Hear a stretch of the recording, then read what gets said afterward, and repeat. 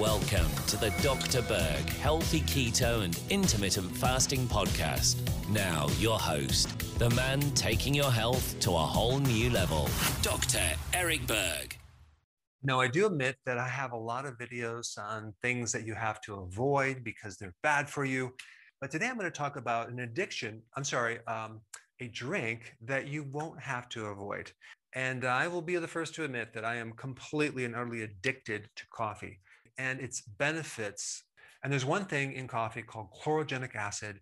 It's in other foods as well, but it's definitely in coffee. If you drink green coffee, you will have more of this chemical. And I have done other videos on the benefits of coffee, adding butter and MCT oil to your coffee to help you fast longer. But there's some interesting research on coffee in that it can help decrease the risk for metabolic syndrome. It gives you neuroprotection for your brain, cardiovascular protection, and even studies that show that it can be anti-carcinogenic. Coffee definitely can suppress your appetite, which is good to do in the morning if you're fasting. And also this compound right here can act to help reduce inflammation.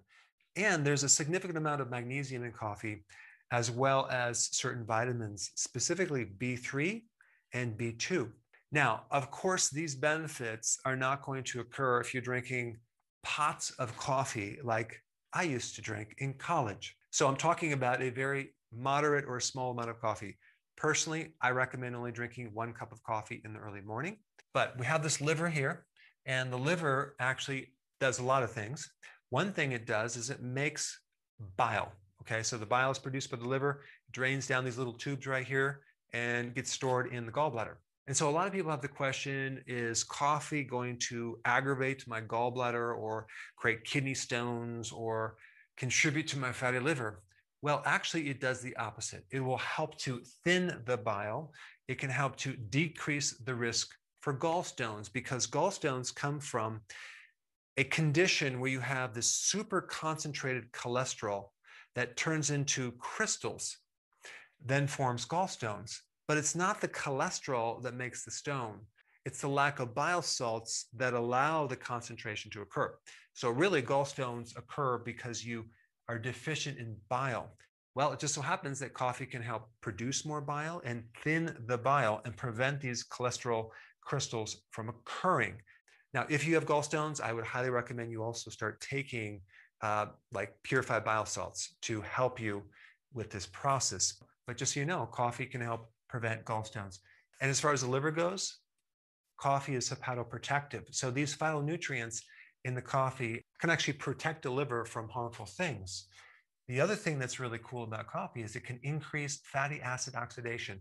That basically means it can help break down fat from your liver, especially if you have a fatty liver. And it does this indirectly through the microbiome, which is actually quite fascinating. So coffee apparently helps your friendly bacteria. It also helps stimulate this hormone that will help contract the gallbladder. The gallbladder is there to concentrate the bile.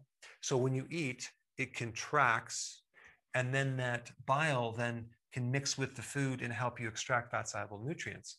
Well, if your gallbladder is sluggish for whatever reason, drinking coffee can help stimulate the gallbladder.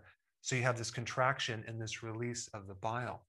And one reason why I'm doing this video is because I'm focusing on this area right here, making you very aware of this area in your body, because this is an area of a lot of problem for so many people that they don't have any idea that this is the root problem.